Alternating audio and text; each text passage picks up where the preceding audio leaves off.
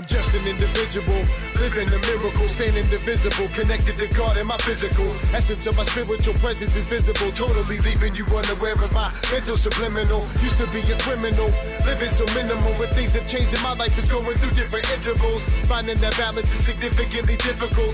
Timing is everything, so my timing is critical. Rhyming is literal, the unforgettable. That's why I stand before you impeccably so presentable. I give respect so you know that I am respectable. I've always wanted acceptance, is that acceptable? I am the rival, expected to be exceptional. And I'm a grown man, handle business like a professional. I am incredible, the unconventional. And you stopping me from chasing my dreams is unpreventable.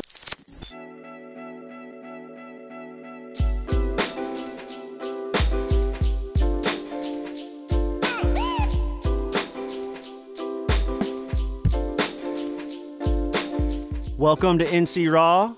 My name is Steve Steen, coming to you with an amazing episode 6. Got most of the NC Raw crew in the house tonight. My man, the recovery lion, Caleb, Pork Chop, McCoy. What's up, everybody? How's everybody doing? I totally forgot about that until I went back and listened. Oh, so you gonna bring it? Oh, okay, that's cool. To Caitlin's episode. Like it totally like blew my mind. I didn't even like retain that. And you disclosed that on your own. Yeah, we'll keep it raw, man. Yeah, I hear you. Good to see you, bro. Good to see you. Glad to be here.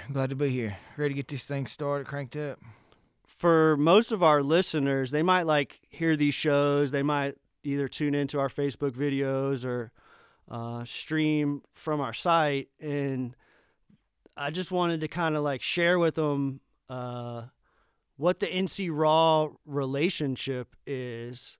For those of you guys that don't know, Caleb is like one of the busiest cats in the Western North Carolina recovery community. I myself am a student, and I also hold a full-time job, so we don't get a whole lot of time to like spend with each other.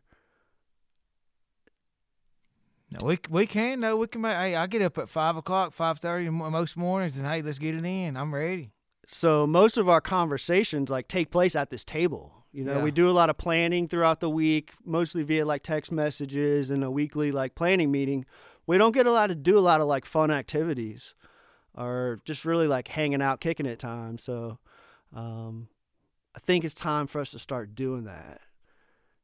I think it's time to not only does it happen like you're talking about, we don't get to spend enough time, but we always think we have these good excuses to not go out and do the things we want to do. It's 24 hours in a day. We can make time. Let's do it. I'm up early too, man. I'm up at 6 every day. Okay. You need to drag my butt out of bed and start running with you. Let's do it. I'm not kidding, bro. Don't be threatening me with a good time now. I'm not kidding. I wanted to ask you, one of the things that had crossed my mind we're 5 episodes deep. We got 5 episodes in the book. We got 4 episodes published on our website. And one of the things we always talk about the importance of self-care and taking care of ourselves, right? Yeah. And one of the things that I've identified in myself is when I leave this studio, I'm jacked up, bro. I'm addicted to the Facebook. I'm looking at how many likes and shares, and I'm trying to respond to all the comments on the page and stuff. And it's like 2-3 o'clock in the morning before I get to bed on the nights that we record. And same thing goes on the days that we publish our episodes. Courtney probably hates me. I'm like texting the heck out of her, like, what's the data? What's the data? Give me some numbers. How many visits? How many people are listening? Who's listening? Like, I'm all over it. And so one of the things I think that I need to bring in, not just to my life, but bring to the show is like a sense of a decompression period, a sense to something to allow us to like wind down after we do this, right? So I'm going to propose something to you guys, and I don't know what it's going to look like. I think it's going to be open for discussion for all of us to try to come up with something, but maybe Do you feel the same way? Like when you leave the studio, do you like? Are you as jacked up as me, or is it just like the coffee and the energy drinks? That I think it's probably a little bit of the coffee. And Do you? energy drinks. Okay. I am jacked up, maybe not to your level. Yeah. But, Dude, I'm fired up when we leave here, man. Are you, Caitlin? Bro, I am fired up. So I don't know. I was gonna propose like maybe not tonight, but maybe like in the very near future we like plan something. like what? Like a run or something after? I was thinking like go out to dinner, but if you want to do a run, maybe we could talk about it. Summer's coming. Courtney is shaking her head no. I was thinking more like Waffle House. No, absolutely not, y'all. Come on. Yeah, they got salads at They're Waffle not House. exclusive though. We want exclusive. You We gotta- want to get some salad. We want exclusive. Chef Stage. Is that in Cherokee? That's it. Yeah. Yeah, that's all the way. See, Man, they got all you can eat crab legs. I can do that, but I don't know if I could do that after we record a show at 10 or 11 o'clock at night. well, That's it's on Sunday, so we could Okay. be like, do a little. That could be our meeting day. yes. Prep planning meeting. All right. Write that Put it down. in the books. It's in the books. All right, cool. Glad we worked that out. But no, I was thinking like hit up like. Remember, we live in small town called Louis Silva.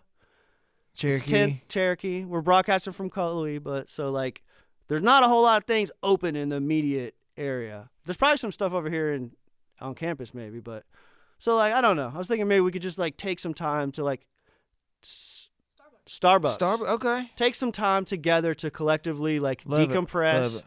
to talk about the show, talk about how things went, and really like I don't know, wind down together as a So team. what do you think about? Because when we finish, usually it's late. So what do you think about maybe bump? Can we meet earlier?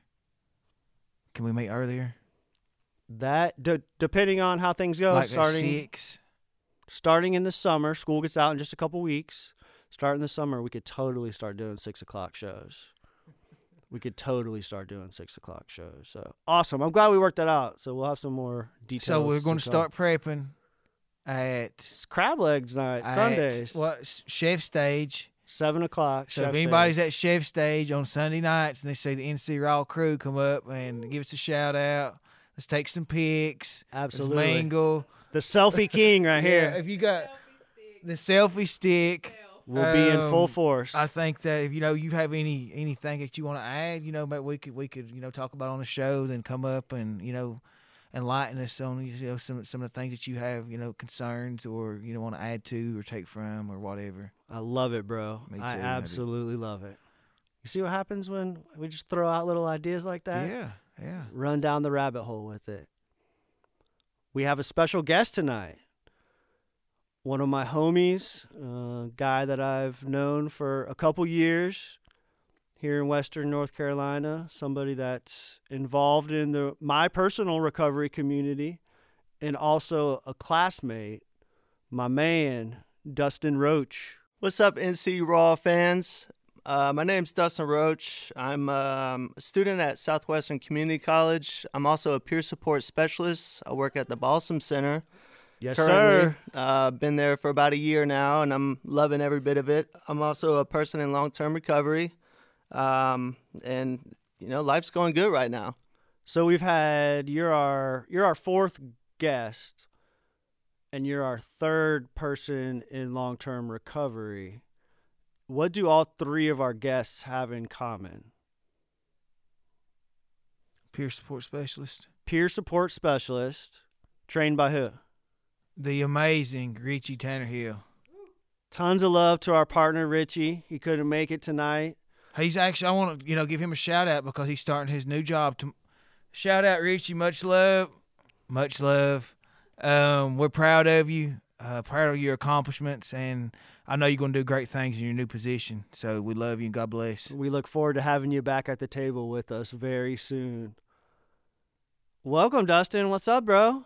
Not much. I just want to thank you guys for letting me get this opportunity to come on the show and speak to you guys and the fans about, the movement. I love what you guys are doing here. Do you remember, gosh, it was beginning to middle of last semester. You were like one of the first cats I came to with this idea. Before I had an idea, I was like, I want to do a recovery podcast.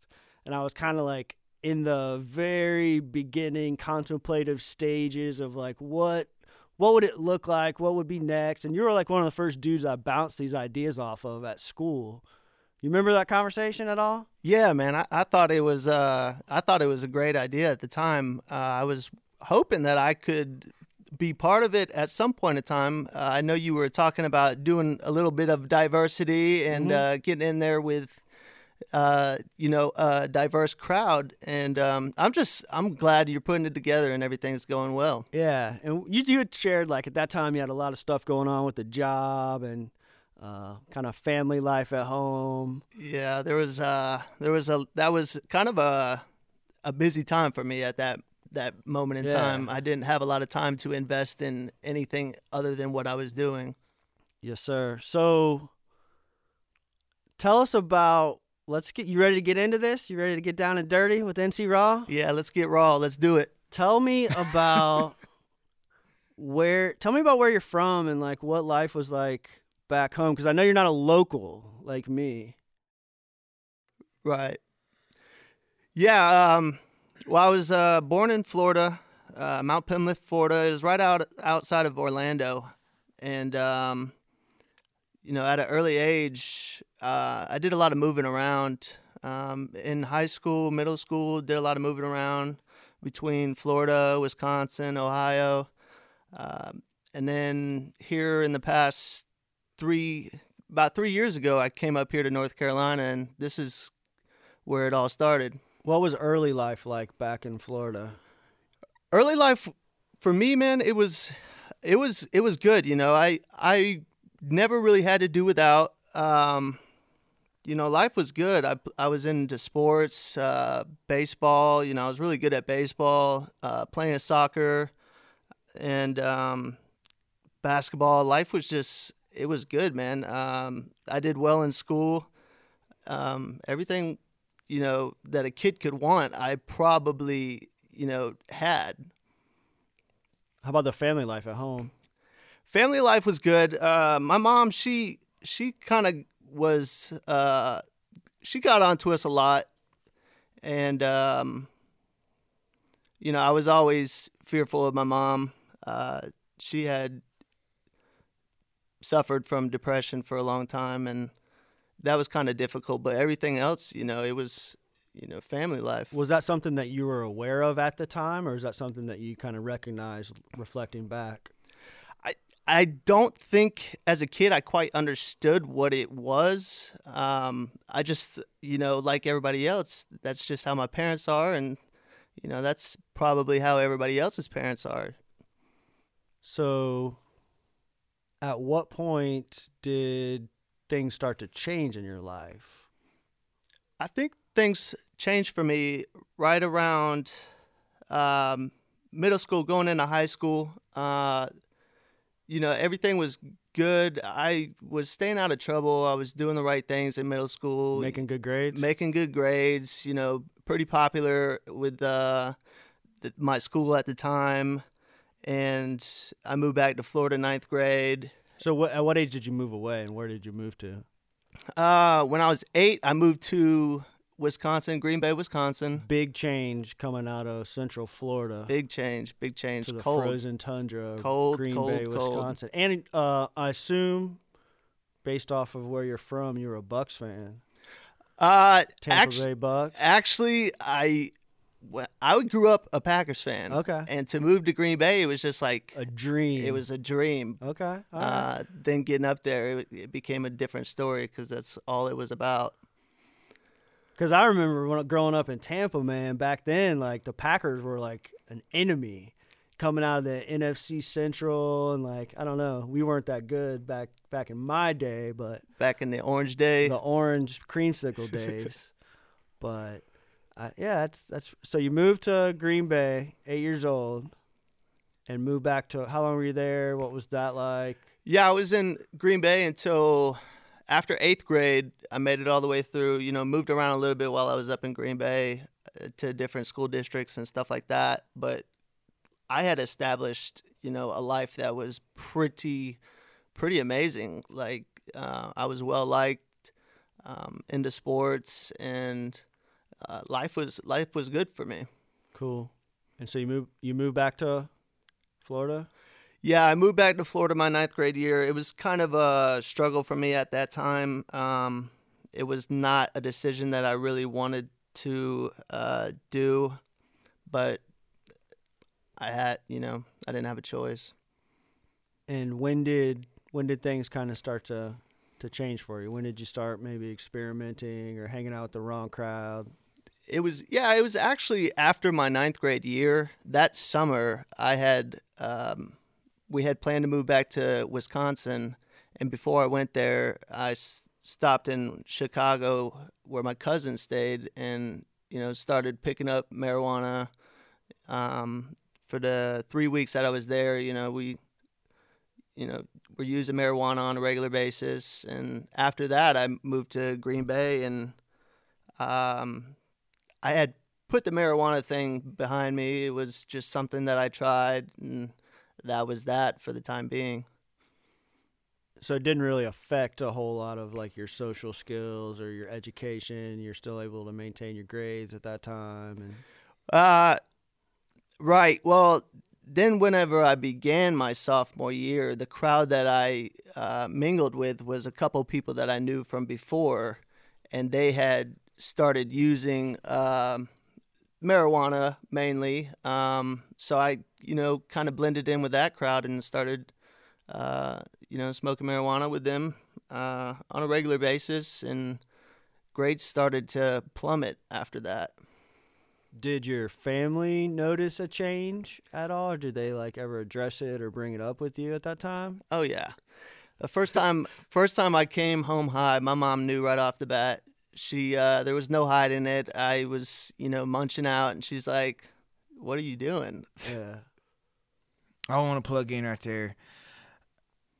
Every time that we've talked about when we go down that road of substance use, I just want to share with everybody that marijuana is where it starts. Almost every time, marijuana is where it starts. And I just want to share with you, like, whenever your mom found out or knew that you was using marijuana, how did she respond to you, and how did you respond to what she said to you? Yeah, that was actually kind of crazy because my mom, she was always the type, you can tell me anything, you can come to me with anything. So I believed it, and then when she, told me that, she's like, you could tell me the truth, because at first I denied it.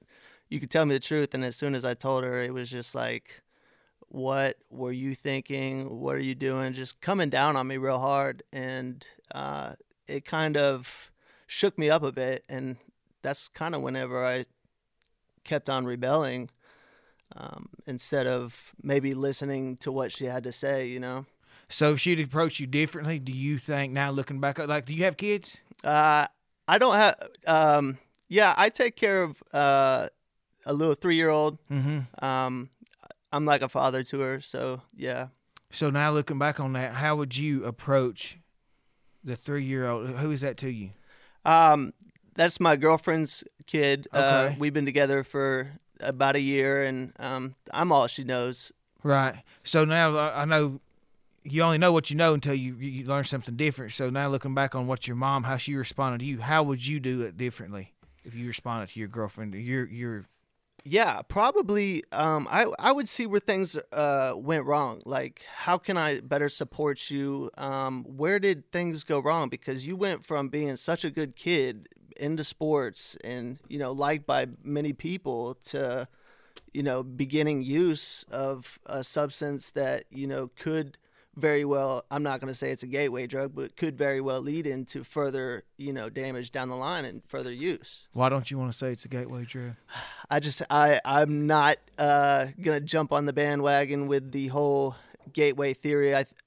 Because to me, it's going to be different for everybody. It could be alcohol for one, it could be cigarettes for another, it could be marijuana, but it opens that lifestyle. So in a sense, yes, but it's hard for me to agree with that. It's hard for you to agree with that, but I hear you saying that that's what it is. I just feel personally, had I never had to, while I was using marijuana, if I did not feel the need that I had to stop smoking marijuana, I probably wouldn't have went on to further substances. But we can get into that. From my experience, and So, hang on. go ahead.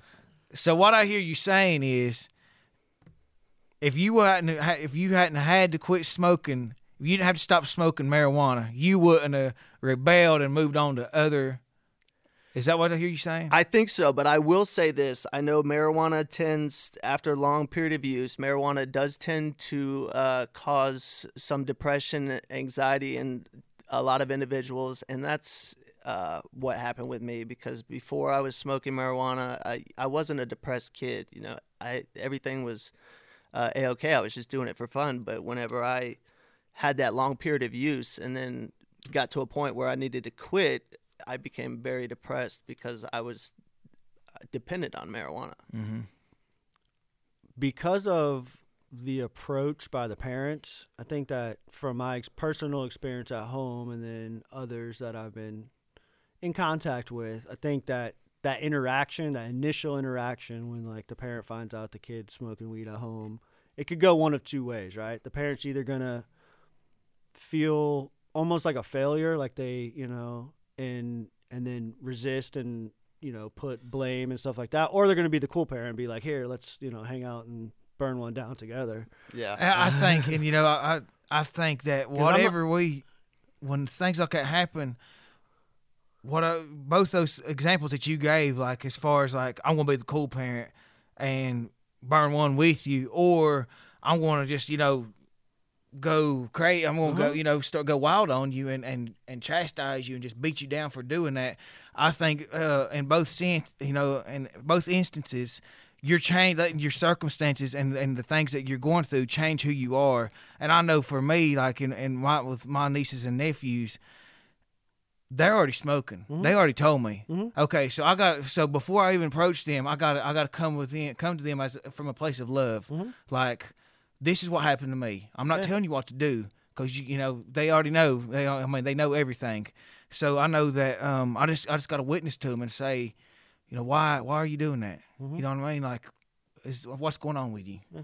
I see you. What's up with you? I think there's totally a happy medium between those two examples, and as far as how you approach them and stuff. And in future episodes, we'll totally get into this with some of the guests that we have lined up for the future.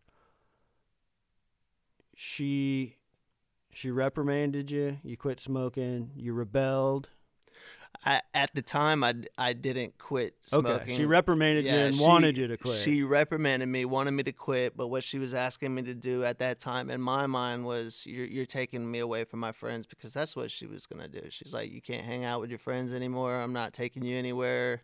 You're not allowed to do anything. And I took that more as a blow than, you know, the actual smoking the marijuana. So what was it about this group of friends that attracted you?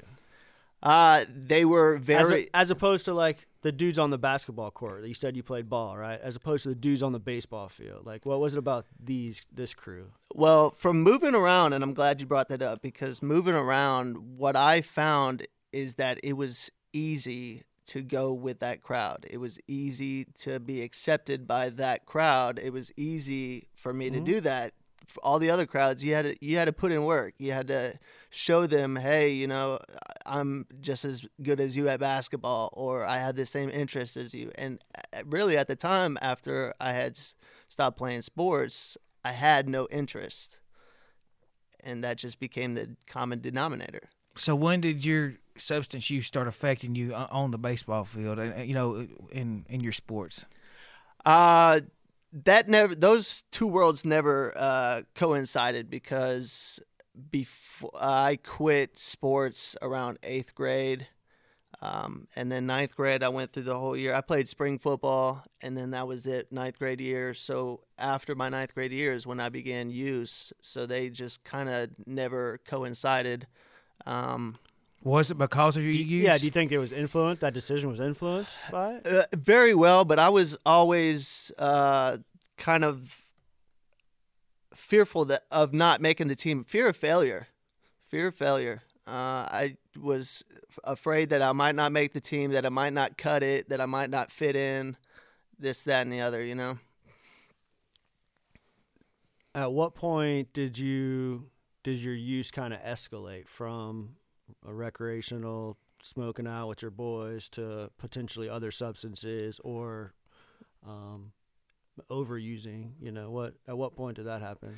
Yeah, it was definitely my sophomore year. I found myself always needing to have the marijuana to get through the day. And then eventually later on in my sophomore year, when we didn't have access to marijuana, it was introduced Robitussin pills, and we would take excessively Robitussin pills, Adderall, stuff like that to feel anything but what normal, because I got to a point where I couldn't go to school without using. That's just what I associated my using with.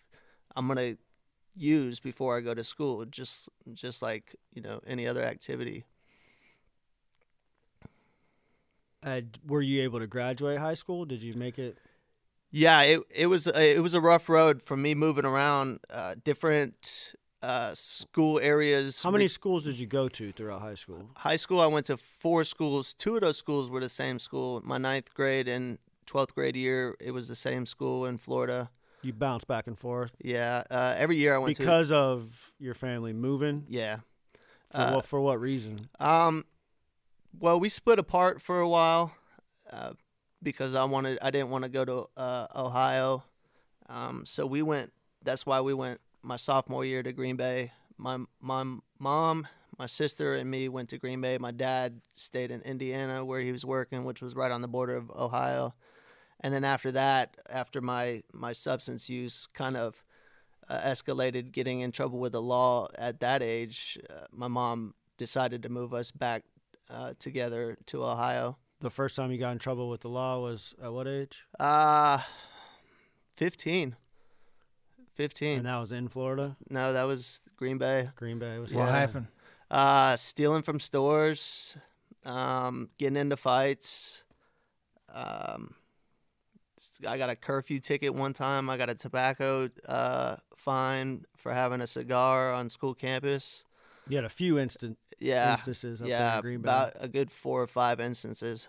And your mom's wanted to get you out of there, go back to where she thought was safe, back in Florida, where you guys had kind of grown up as young kids. Yeah, back to, at least back together, bring the family back together. So we spent a year in Ohio, and that's when things kind of were going bad for me. And I told my parents, you guys got to get me out of here. Otherwise, this is going to be kind of a bad situation for me. You kind of saw things going down the wrong path.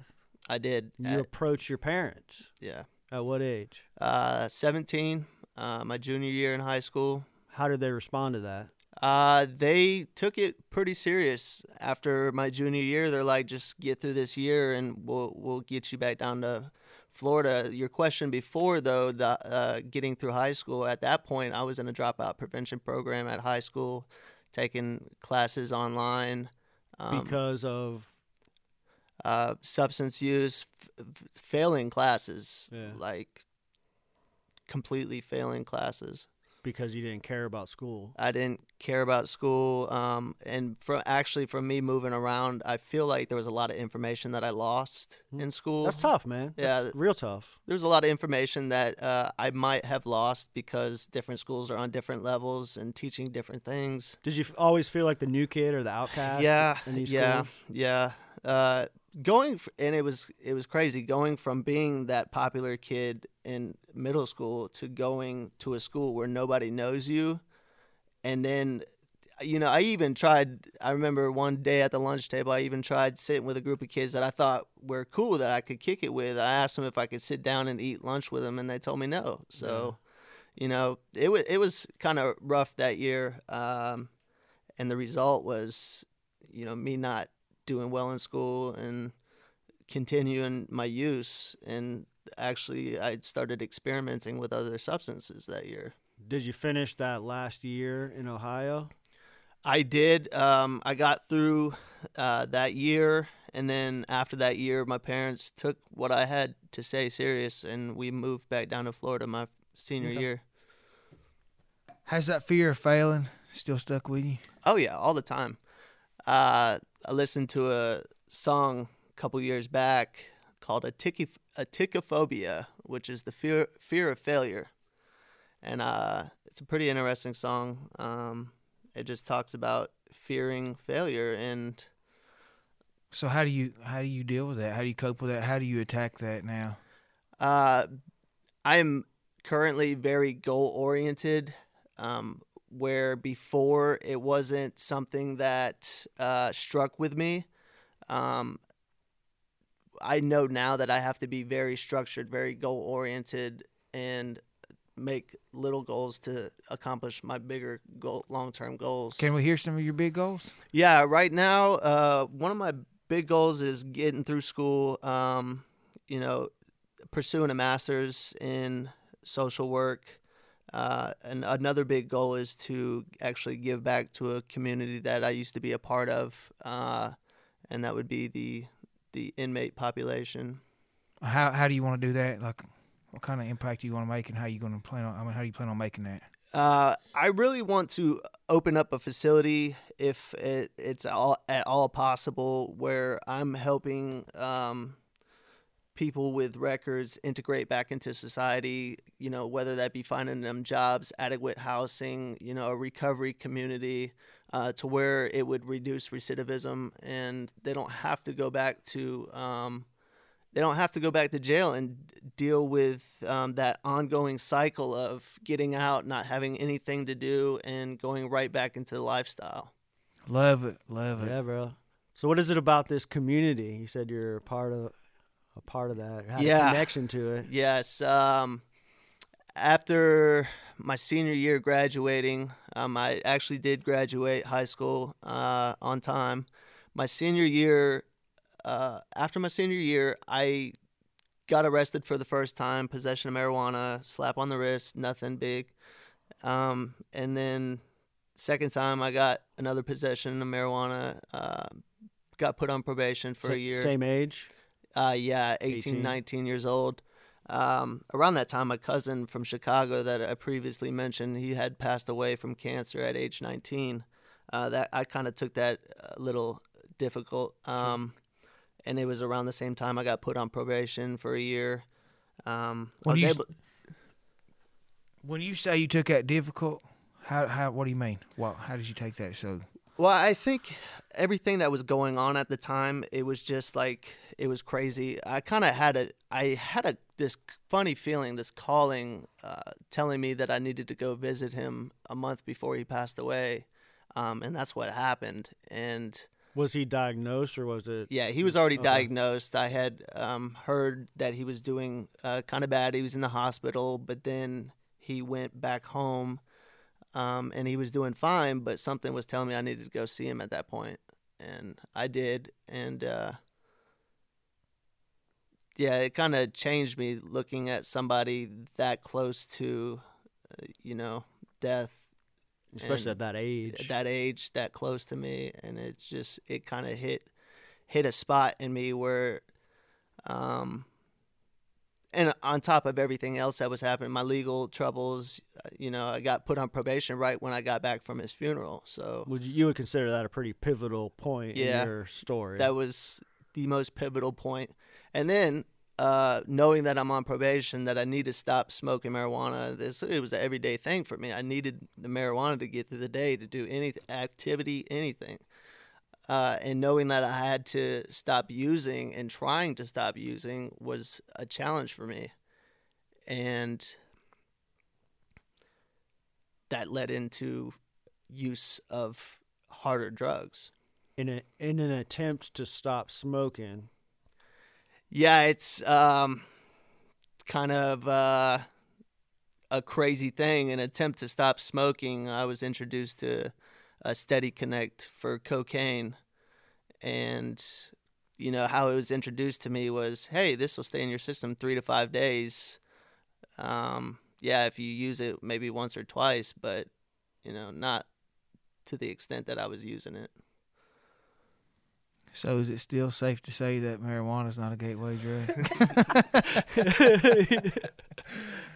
I used to not believe it either, man. Yeah. But now, it's just like, anytime you hear somebody talk about their story, like, well, And I think the percentage is high. Like, what'd you get started on? Oh, I started smoking a little bit of weed. You know what I mean? Like, every time it seems like. Yeah, I mean, and it very well could be. I'm having a hard time getting to that point. It's I think we're working towards it by the end of the show. But yeah. It's definitely a common theme in every story. Yeah, for sure. It's definitely a common theme in every story. So I've got a great question. Your cousin dying. Was it your cousin you said? Yeah. How do you deal nowadays? How do you deal with catastrophic events?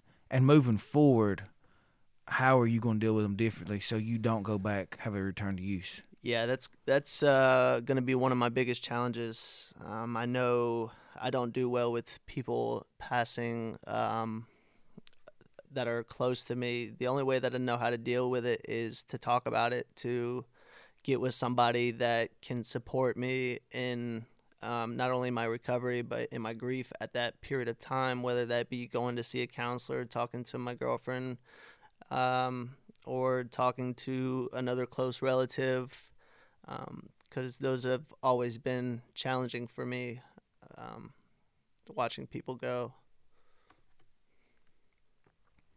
Were you able to successfully complete the terms of this probation that you were? Yeah, I actually completed probation, despite the fact that both my urinalysis that I had to take two urinalysis 30 days apart actually came up ghost line for marijuana, and then the second one came up ghost line for marijuana and cocaine. They still went ahead and passed me through the system. So no repercussions? Absolutely no repercussions other than the money paid and the forced NA meetings, stuff like that. In attending those forced treatment, forced groups, you didn't really resonate with you, or were you even intentional with it? Did you just go to fulfill your obligation? I just went to fulfill my obligations, which, that's probably on me. And I still in my recovery now. I want to say that NA meetings are just not my style. I know that works for a lot of people. And I'm not going to sit here and say anything bad about NA because it does work for a lot of people, and it was working for me at one point in time. It's just not something that resonates with me, and at that time I wasn't putting in the effort to find recovery. So after your probation officer signed you off and you're off the hook on those charges, what happened next in your life? For a while, I was good. I actually started selling weed because I was at the point where, why be spending money whenever I could be making money and still using my substances at the same time. The cocaine use kind of went away for a while, but then kind of came back after that. Did you have any other run-ins with the law after that? Not for a while. It actually wasn't something that came up for a while. I got pulled over quite often, but it's not something that happened for me for a while. I was in the clear for quite some time. So you're able to just kind of like relax and continue your use and not really have any, like, you didn't face any repercussions from your actions before, so you didn't even, like, at that time probably even see it as a problem. You were just still kind of going along. Yeah, I didn't see it as a problem, but I soon came to realize that I had a problem because it became more cocaine use after a while and less marijuana use, and that led me into a pretty dark point of time in my life. What happened? There was a night where I was trying to go to sleep. I had to work the next day, and I had used quite a bit of the coke, drank quite a bit of beer to try to counter the effects, and something was just telling me that I didn't want to be here anymore, and I had made an attempt to end my life at that point. At which time, my parents kind of fought with me and struggled over that situation and got me. I was Baker acted and put into treatment for 3 days, and after that, things just kind of went back to where they were. I kept using. I couldn't get away from it. Well, how did you try to commit suicide? At first I went into my parents' room and tried to get the shotgun, but they had woke up and they're like, "What are you doing?" And they wrestled that away from me, and so I went into the kitchen, grabbed the biggest knife I could, and tried to. I put it to my throat, and I didn't really cut deep enough the second time I went back. My mom kind of tackled me to the ground, and both my mom and my dad wrestled the knife away, and called my girlfriend at the time. I called the police, and they came and got me. That was a very low point. Looking back on that, like, who was you hanging out with? What was your girlfriend like? What was your surroundings like? Yeah. Geez. The girl that I was with at the time, she wasn't good for me at all. I don't know why I stuck around. I was very insecure about myself at the time because of the things that she was doing to me. One of those things where somebody tells you that they love you and then they want to go behind your back and cheat on you every chance they get. And it was just a very low point in my life. A lot of that was caused by my relationship that I had with her. Have you forgiven her? Yes, I have forgiven her. Forgiven, almost forgotten, but it's still back there just, for future reference, so I don't go back down that road again. It always goes back to the environment, man. Always does. Yeah. What after you were Baker acted, left the hospital, was there any type of... Is that like involuntary committed? Yeah, that's Okay. IBC. Down in Florida, for those Yeah. that know, down in Florida, they call it a Baker Act. And Okay. it's same thing as a IBC. So was there any types of counseling sought out by your parents, or did you attempt anything to kind of resolve some of these issues? Yes. At that point in time, I had been telling my parents, like, look, I have a problem. And were you referring to the substance use, or were you referring to just depression? I felt at the time, and it may very well have been attributable to the substances. Mm-hmm. I thought at the time, no, I have some mental issues going on.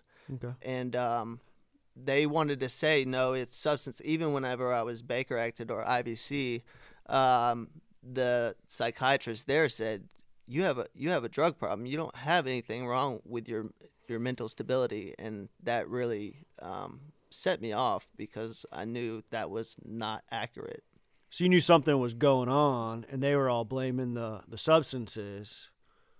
Did the thought of stopping use and kind of entering recovery cross your mind, or did you still want to continue use and try to work on these mental health problems you were suffering? I think at that point in time, I just wanted the mental thoughts that I was having to go away. So anything that would take that away, whether that be momentarily, is what I was at. Recovery didn't really cross my mind at the time. Yeah, I guess what I was trying to say is, like, were you willing to stop?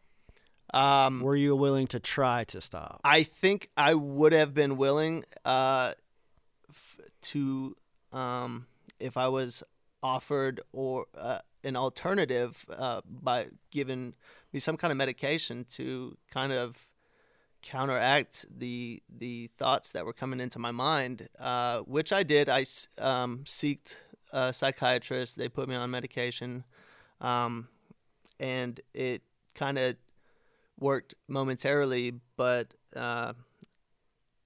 yeah. Why? Why did it just work momentarily? I don't know if it was the right medication for me.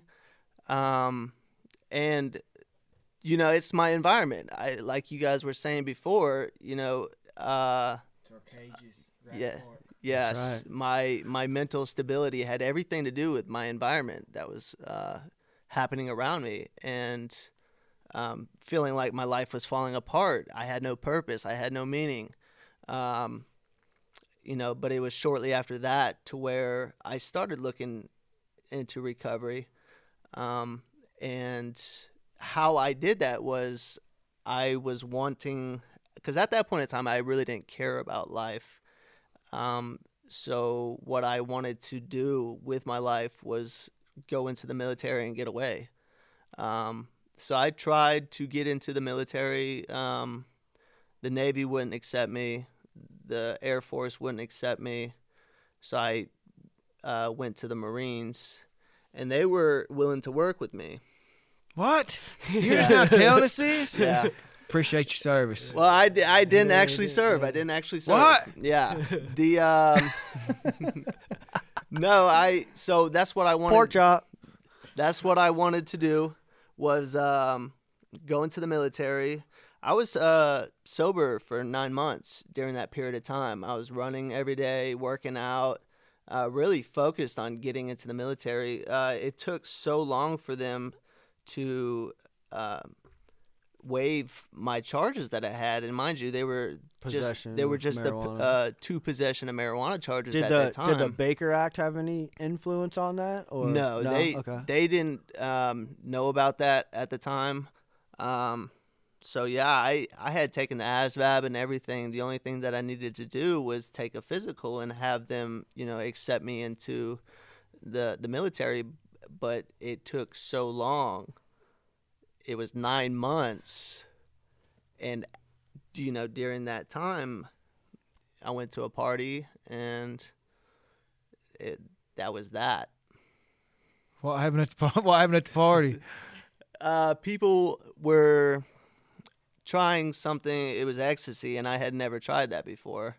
I wasn't going to. I was still focused on, you know, the military, but everybody in the house was, you know, jacked up on ecstasy. And from what it looked to me, I was like, wow, like, Man, they're having a great time. Man, I want some of that. So I ended up using that night, and that from that moment on, it, you know, I had a steady connect with ecstasy, and then from the ecstasy, it went back into. I actually started at that point using coke again, and then on to methamphetamines. How long ago? So, how old are you? How long ago was this this point that we're at in your life that you're talking about? How long ago was that? That was probably around the age of 20 years old. I'm 29 now. 20, 21, around that age. Now I keep hearing you talk about your mom and dad. How is your relationship with them at this point, and how are they responding to this destruction that they see in you? They kind of laid idly by. You know, at points of times, I think they were afraid of what I was kind of capable of.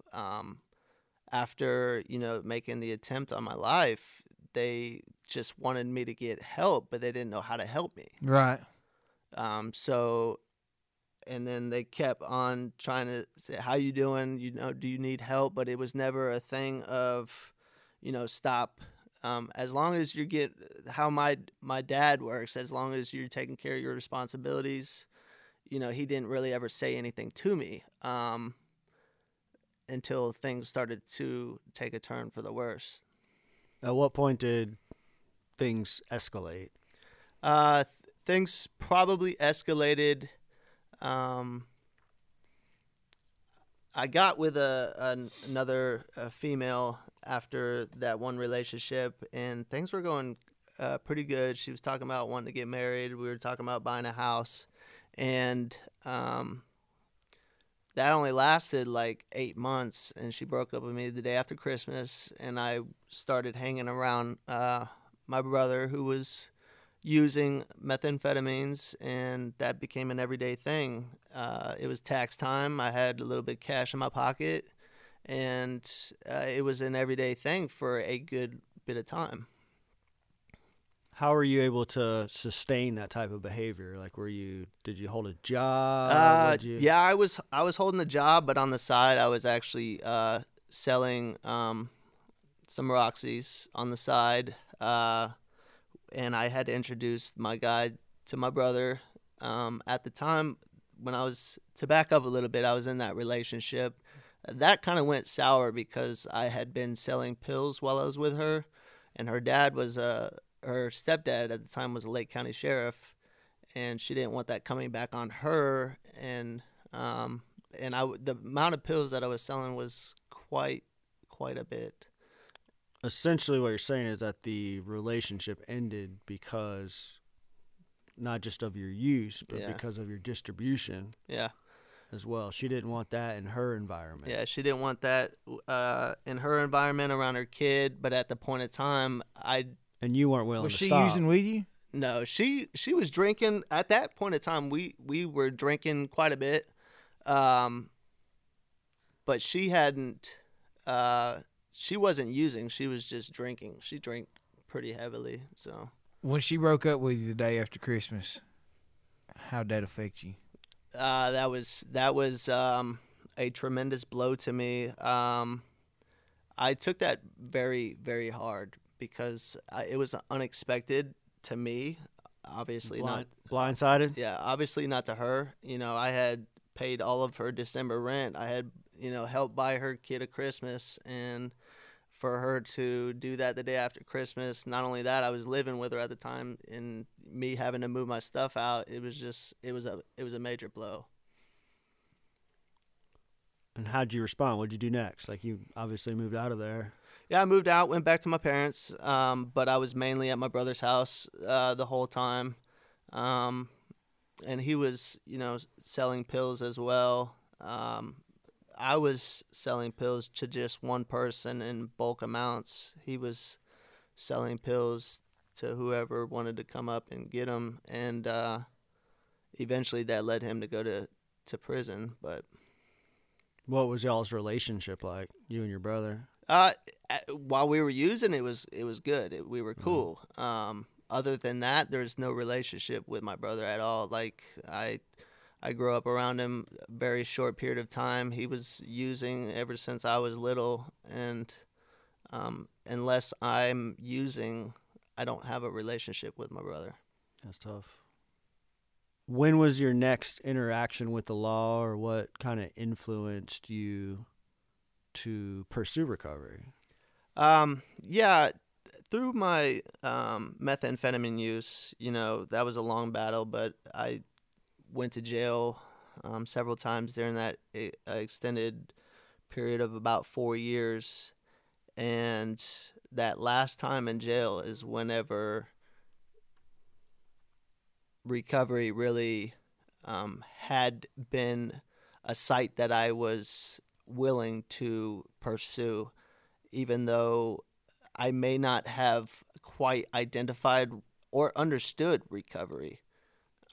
That's where it started, that last time in Orange County Jail in Orlando. How long were you in there for? That last time was 110 days. I had did about a year split up before that, and but it was 110 days. In the prior sentencing for the year that was split up, there was no insight into stopping use or insight into pursuing recovery. It was just kind of like, do my time and get out of there. Right. While I was in there, I kept telling myself, I'm going to do better. I kept telling my parents, I'm going to do better. But, when I got out, it was just like a matter of time before I went back. Why do you think that was? I wasn't ready. Yeah. I wasn't that. I mean, what was different this last time? This last time was different. For one, whenever I got stopped, I was tased by the police, and that kind of had a major role in everything. I was at that point where I was like, this isn't what I want with my life. This isn't what I expected my life to be. And I was at that point willing to pursue, staying in a state of mind where I was, away from the substances. And after that period of time, my parents moved me up here, and that's where I started my recovery venture. So your recovery started in jail. Yeah. What did it look like initially while you were locked up, and then what was that moment of recognition like, where you actually made the decision, like, I'm changing my life today? Yeah, that moment came probably about a week or two while sitting in jail, and something just hit me while in visitation with my parents, and the look on their face, they were like totally drained with, it seemed like they didn't know what to do with me anymore, and that was so powerful to me. You had about 2 weeks to kind of detox back while you were locked up, and then you had a visit from your parents, and you started feeling the effects of your behaviors on the rest of your family. Do you think it was your parents drained, or do you think it was you drained and you finally seen what you was doing to your parents? Yeah. I think it was both. My parents were exhausted with options of what to do because I could see it in their eyes. Their hurt for me. It was real. It was something that I will never, that image will never, escape my mind. It'll always be with me as, that point of time where I was the lowest of the low. But at the same time, it was a shift in my life to where I could start, taking that, because they had lost all hope in me. They're like, how do we know you're not just going to get out and, go back to using? And I also took that as motivation. I heard you guys mention on previous shows talking about naysayers. I take that as motivation. How much time did you do in jail after you made that decision that this was it? And then, like, what action did you take while you were in there? I know my boy over here was like, went all vegan and stuff in Cherokee County Jail. Swain County Jail. County. Yeah, we're gonna get kosher diet. Like, what did you do? What did recovery look like in, what did you say, Orange County Jail? Yeah, it was Orange County, old 33rd. Yeah, what that looked like for me, after that 2-week period, I had another at least 90 days to go. And there was a life skills program that I wanted to get into, and I had originally signed up for it. And in between that time, you guys have experienced jail, that lifestyle. Not that I wanted to be that person, but I got into a fight, went to solitary confinement, and then after I got out of solitary confinement, I signed up for the program again, and I was able to complete that program before I left. And a guy by the name of Mr. Chevalon he was a young guy. He was from Haiti, and he had a lot of interesting life experiences. And he was the first to really open my eyes to a lot of things, to start living my life in a more productive manner.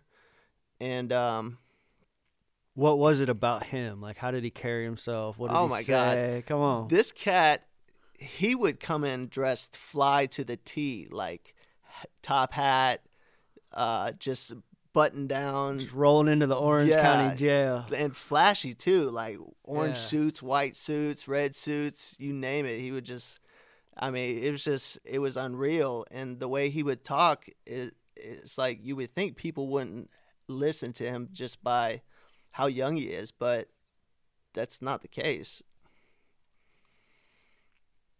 That's awesome, brother. Have you had a chance to make contact with him since you've been up here? I have not, and now that I've come on this show and I was thinking back on some of my life experiences, it's something that I want to get in touch with him and to let him know, hey, I'm doing all right. It's hard for me to find him on social media, or I looked for him online the past couple of days. I can't find him. What organization he was working for? That I don't know. I have a certificate. It's at my house. I gotta look it up. I'm definitely gonna get in contact with him at some point soon to let him know, hey, you've been an inspiration to me. It's amazing how like just somebody's presence can influence you. Oftentimes they don't even like realize it, and how we kind of like suppress these memories until we like intentionally focus and relive that story. I felt very similar to what you just shared with the officer that arrested me the last time,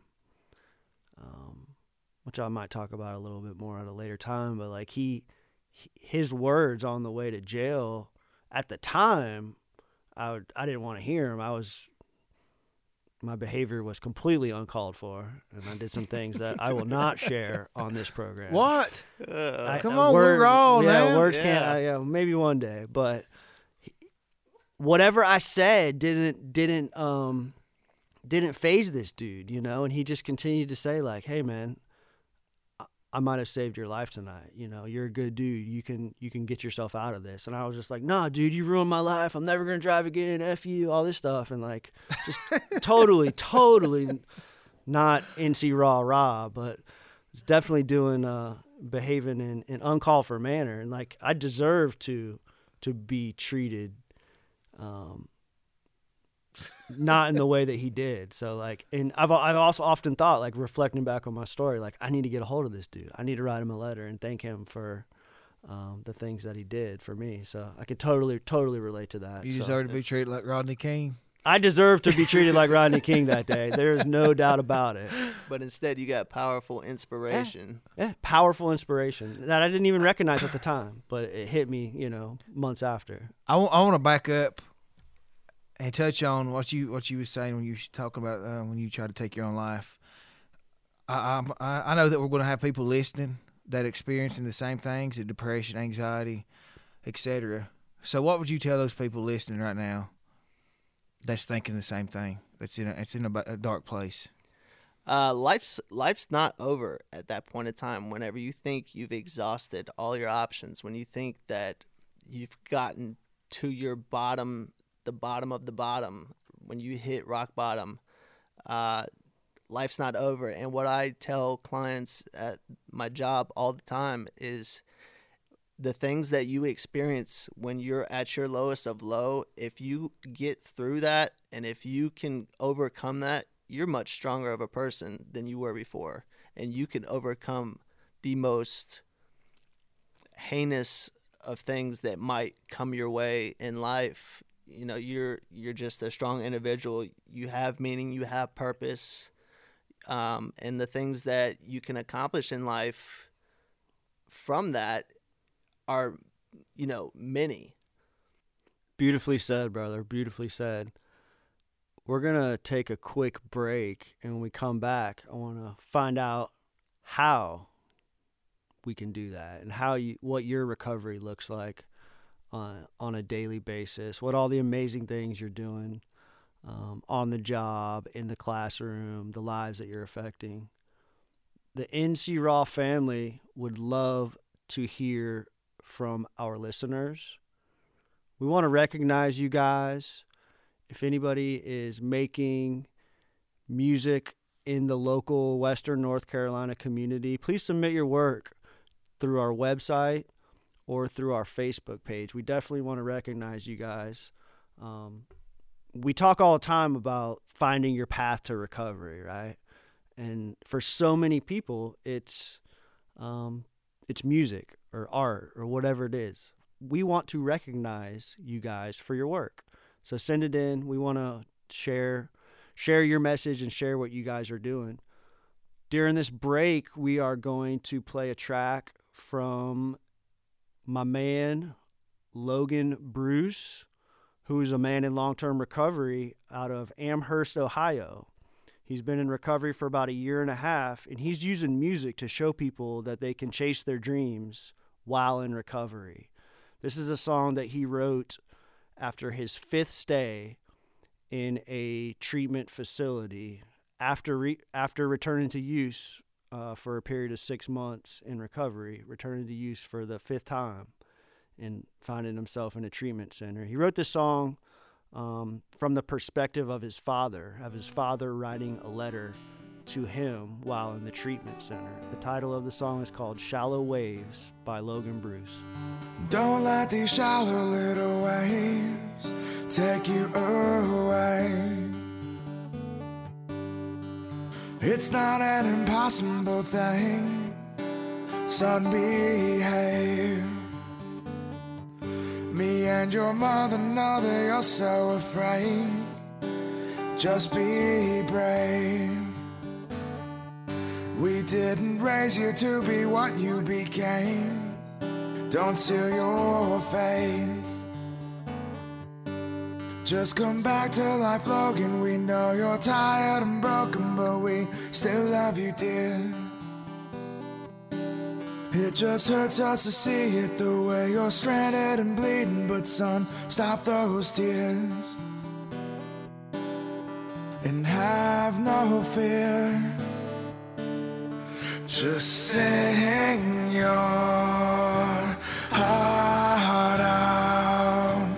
Sing your heart out. Sing your heart out. And don't let these shallow little waves take you away.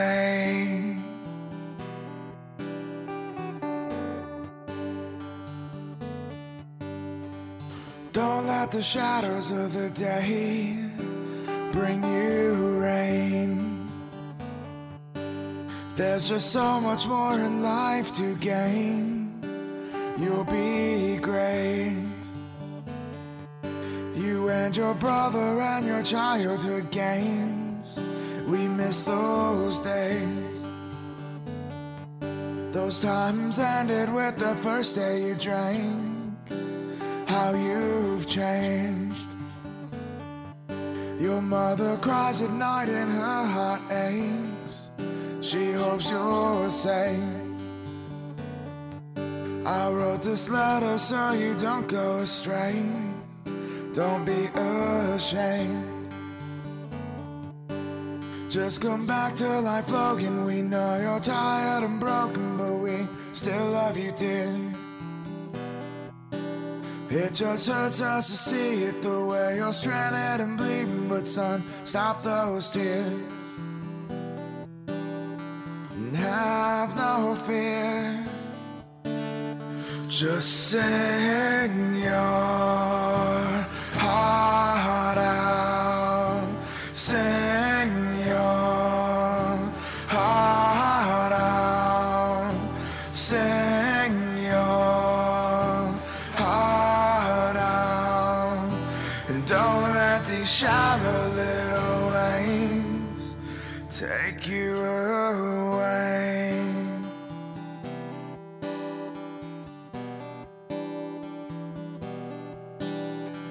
Dad, I'm sorry, but I had no choice. Turned it all in cause I heard a voice saying take one drink, it'll stop the noise. Had one sip and the demons rejoiced. All I ever wanted was to make you proud, but the whispering got just too damn loud. Climbed to the top, then I fall down. Took the bottle back, don't make a sound. Burns my soul like a red hot flame. No, we'll let you down and you're so ashamed. Can't turn back, Mom, I'm too afraid, cause I'm lost at sea in these giant waves. Just come back to life, Logan. We know you're tired and broken, but we still love you, dear. It just hurts us to see it, the way you're stranded and bleeding. But son, stop those tears and have no fear. Just sing your heart out. Sing your heart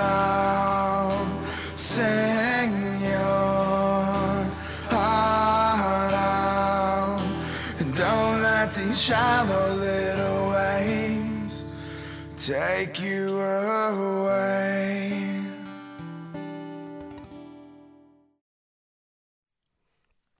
Welcome back to NC Raw. We're going to continue the conversation with our special guest, Mr. Dustin Roach. Roach or like Roche? Yeah, Roche. Yeah, Roche. yeah. Roche. Appreciate you opening up to us on the first part of the show and sharing your experience with us. I think now it's time to kind of dive into recovery and what your recovery looks like. Title of our show is Recovery Always. We recognize and respect that there are so many avenues and so many approaches to recovery. And we support them all, by the way. That NC Raw supports them all. It is in our name. We don't have a choice. Well, we still do, but we're not going to be hypocrites on the show, for sure. If you are in recovery, you are welcome to this table to have this conversation. So we left off, you kind of had that moment of realization where you were ready to hang it up and ready to change your life while you were during your stay at Orange County Jail, and you kind of shared what that looked like while you were in jail. What happened when you left there? What was the next step in your journey? The next step in my journey was I wanted to go back to school. When did you have that idea? That has kind of always been on the back of my mind throughout my my ventures.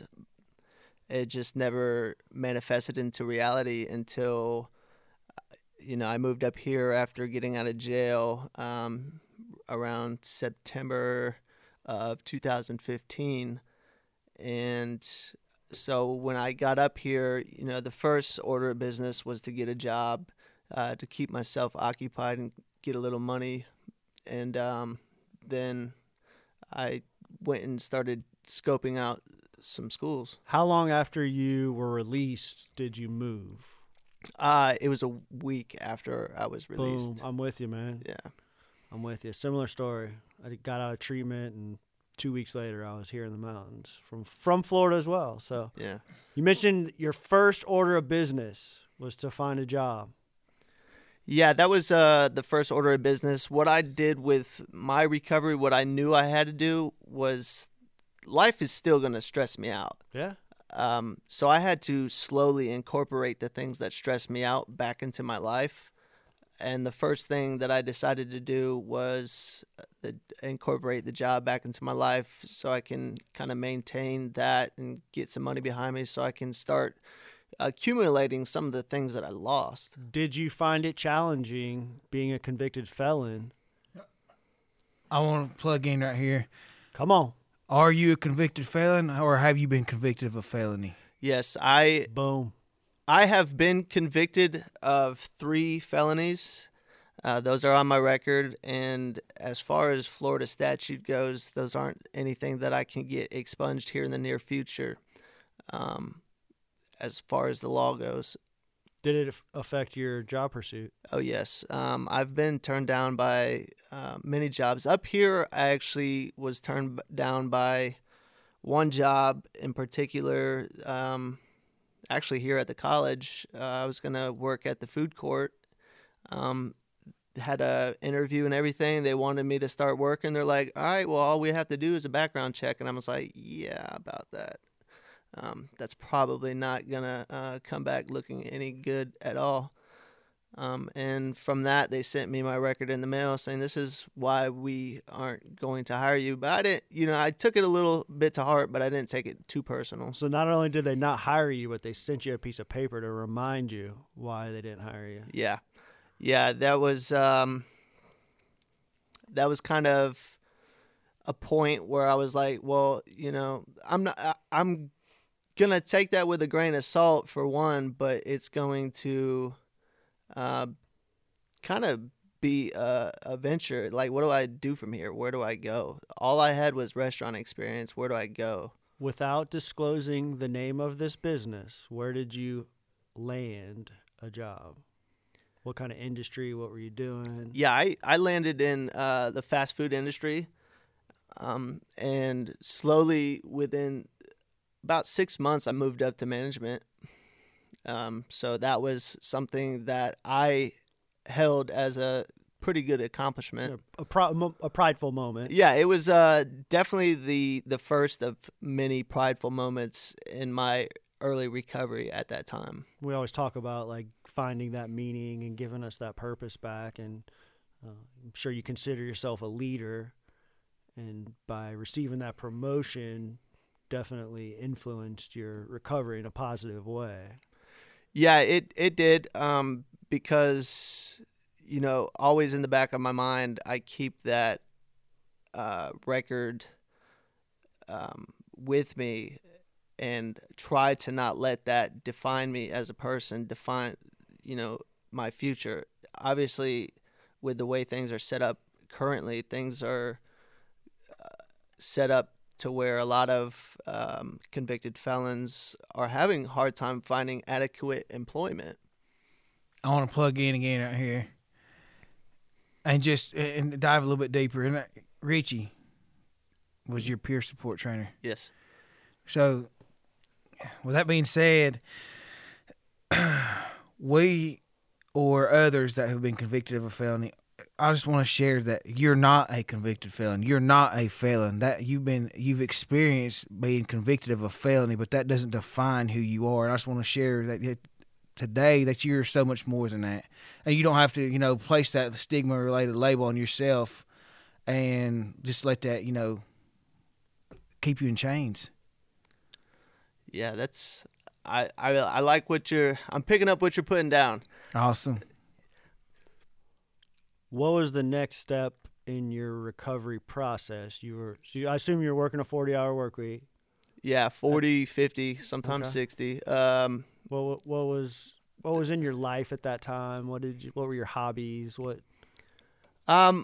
Mainly just playing video games on my downtime. I didn't really go out much and hang out. I like to get out and go to different swimming holes in the area.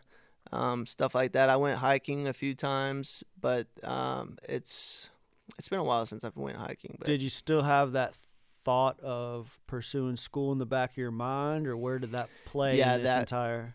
Yeah, that was always my goal. I had one of the first things that I did after I got a job was started calling around to different colleges. The one closest to me didn't have the program I was searching for. I was searching for substance abuse counseling or something along the lines of that. So, what was it about the field that attracted you?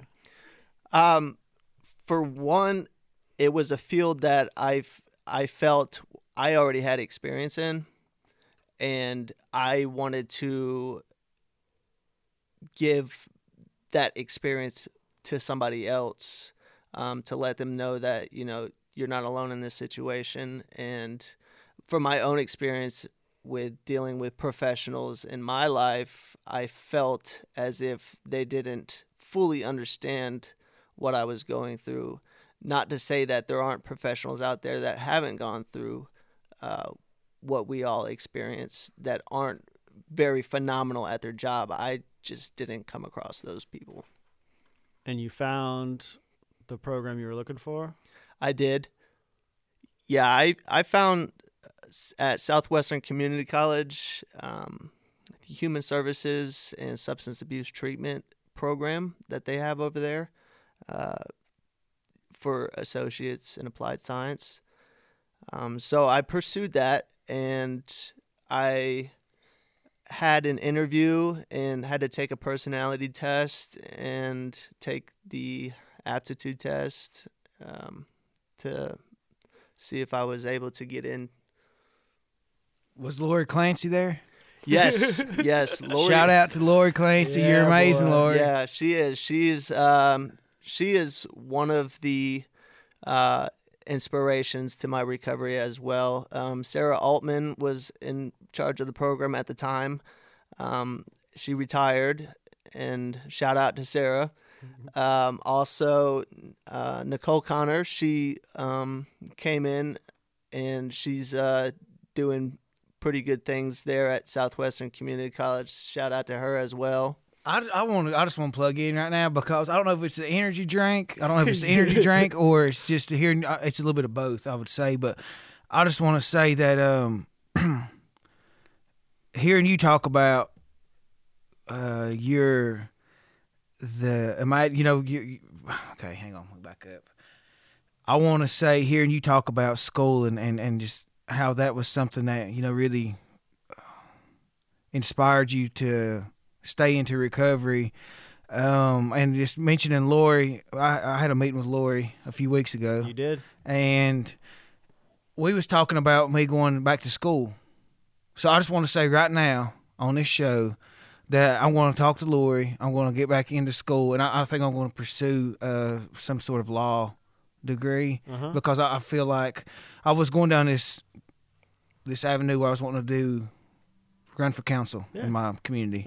So I can't do that right now. Yeah. So I just want to let you know that you have inspired me just listening to how much you hold that dear to your heart, schooling and everything. I'm gonna want to go back just listen to your story. Yeah, that's awesome, man.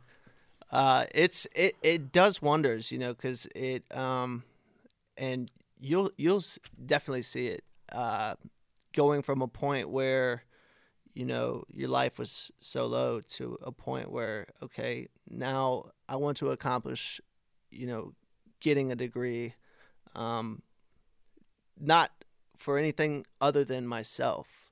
I want to be able to prove that I'm capable of going from, in a sense, rag to riches. And whenever I say rags to riches, I'm not talking poor to rich. I'm talking about, rock bottom to, being somebody. I just got to say, man, this dude is an amazing student. Like, you talk about holding things to the highest standard. Dude takes on any honors project. He literally he makes me feel bad in class. Like, I'm just going through the motions when I'm around this dude, man. This dude crushes it in class. And Miss Lori Clancy, I mean, like you said, you met with her prior. She will be a future guest on this show.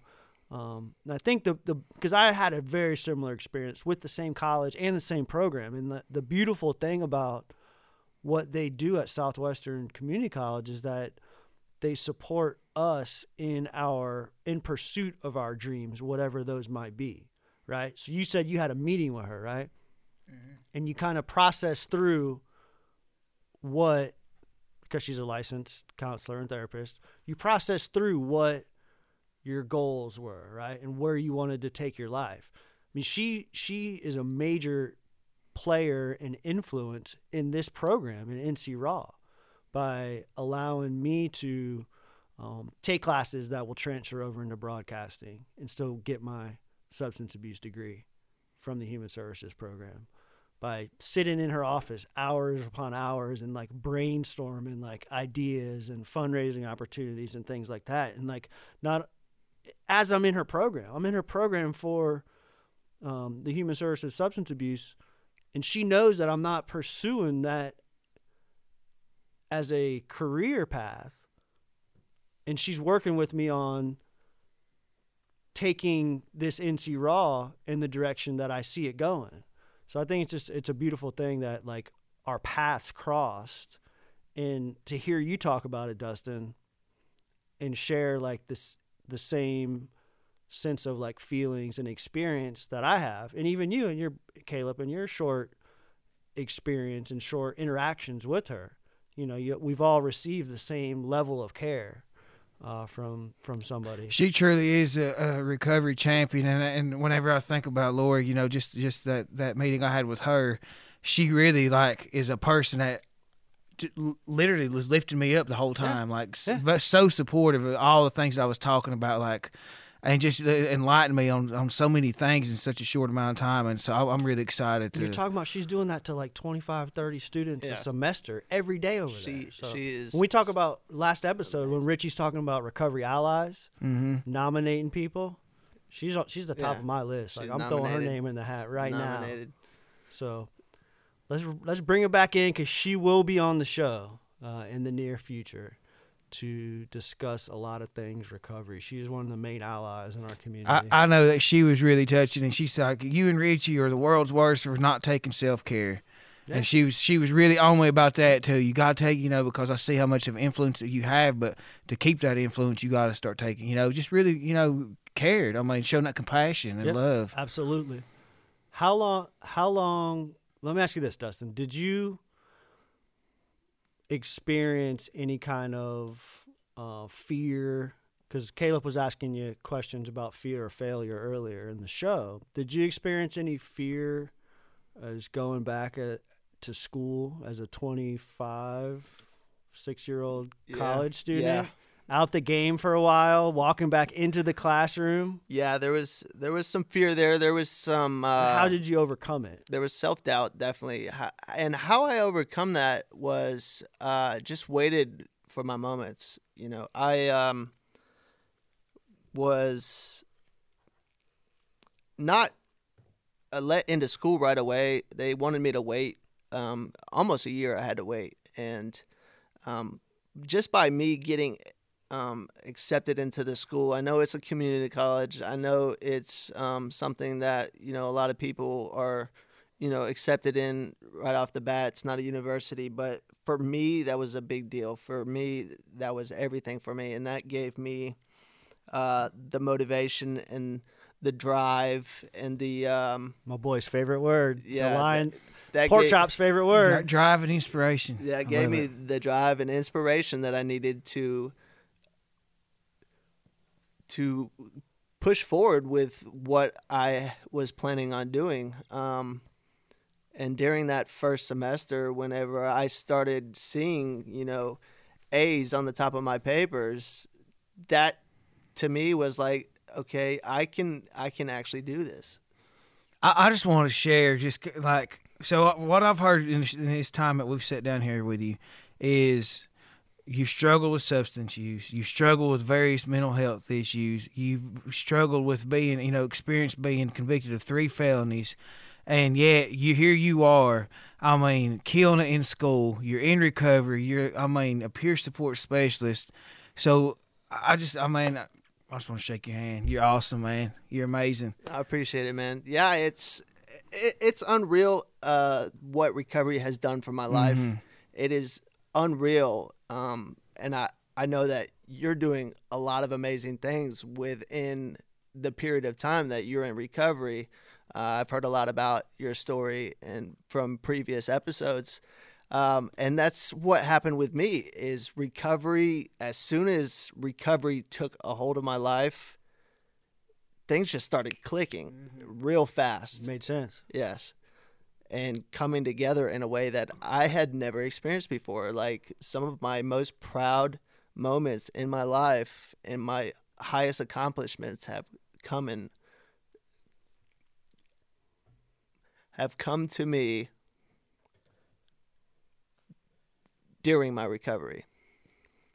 Let's talk a little bit about those moments that make you proud. Like, because you're graduating in next semester? Yeah, December. You're graduating in December. What have been some of your accomplishments in your year and a half at SCC? Yeah, you've done a lot, bro. Yeah, I'm sitting back and watching you, dude. It's amazing, and I catch a little bit of turmoil from it from other students, like, look at you just sucking up or whatever. Yeah. But to me it's about the feelings that I get whenever I accomplish made the president's list every semester that I've been there. Boom. Wow. 4.0 grade point average, doing honors projects, taking my school serious and essentially I went in with the mind frame of do everything the opposite of what you did when you were in high school. Hell yeah. Or just like, use that same mentality as when you was using into recovery. And I mean, Yeah, I mean, it works wonders. Go as, Right. like you said on the last episode, as hard as you went in your using, go that much harder in your recovery, and it works. It works its magic. and I just want to say to the naysayers, because we all have a lot of them, and we love them. Richie loves them. We do love them, and grace and forgiveness. You offer him a seat at this table? Absolutely, come up here, and we'll definitely welcome you. And I just want to say that, man, you threw me off. I'm Man. sorry, You I'm threw me sorry. off. What do you got to say to the naysayers?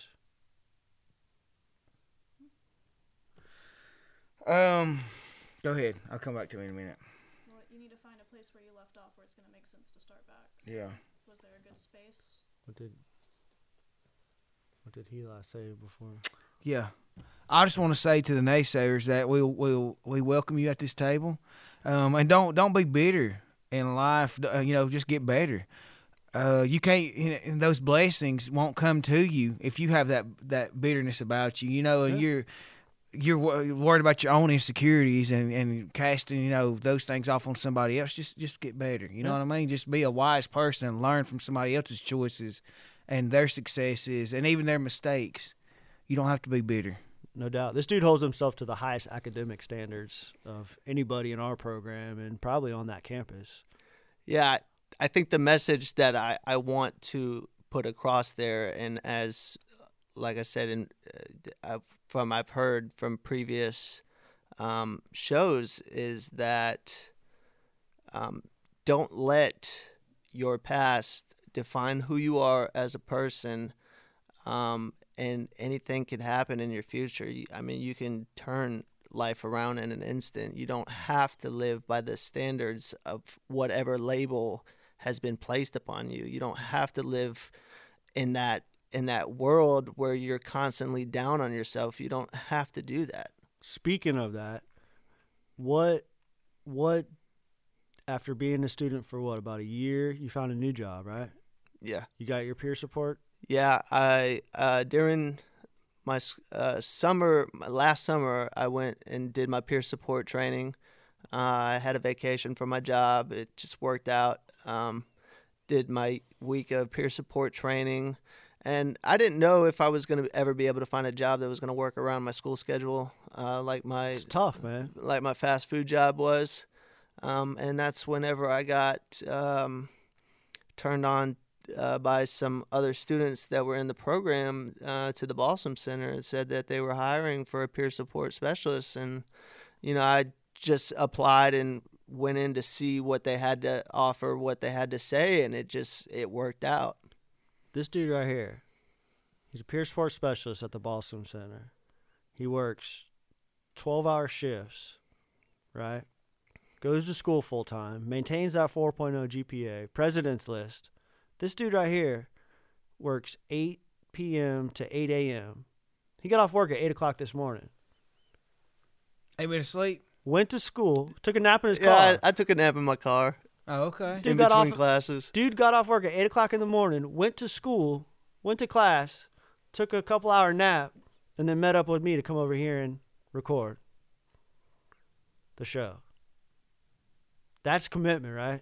That's dedication. Huh? Yeah. And man, wow. I guess if that's what you want to call it. Some people call it crazy. Some people call it That's dedicated. holding yourself to a high standard, man. I think the ones that call it crazy are just The naysayers they're you're talking scared. about. They're scared of a commitment like Yeah. that, so they got to call it something. Tell us Yeah. about what the job's like, man. Like, Oh, what do you get from the job? How does that support your recovery? We've obviously heard that your schooling is a huge part of your recovery. How does the job influence your recovery? Yeah, the job is something amazing. I never seen a day towards my future. Looking at my future, I never saw me getting out of the restaurant industry, which completely stressed me out. If anybody knows about working in restaurants or retail in general, it's a stressful job. low-paying, stressful job. So whenever I got this job at the Balsam Center and I started doing groups by using some of the tools and techniques that I've been learning from Lori Clancy and Nicole Connor through my program, I have seen aha moments in people to where it's those people that have not yet found recovery, to help them along their path to recovery and tell them, like, look, you don't have to continue where you're at, and you can actually go out and turn things around, and leading kind of by example. I don't want to, I try not to disclose as much because we learn in school about disclosure of our own personal information, but just letting them know that, it is a possibility to come from a place of addiction and, turn your life around. I just want to share that not only is it a possibility, but it does happen. It's a reality. That it's day in and day out. You see it every day. So that's why we're here. That's right. To share that message and bring people to the table like Dustin that can potentially influence somebody who might be struggling, and also inspire people who are, taking those steps to keep pushing them and keep going.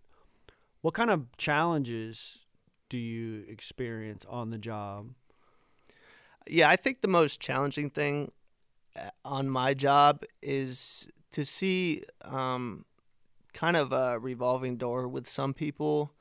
And I get it because I've been there. I've been that revolving door. I've been through that situation. And I don't let that get me down, because I've heard a lot of my coworkers, mention and continue to, express that, just having that negative connotation to them, like, they're just never going to get it. They're always going to come through here. And I don't look at it that way. I look at it as, okay, well, maybe what we tried before didn't sink in and help this individual. What can I do differently? Mm-hmm. Because it's not about the person failing the treatment. It's about the treatment failing the person.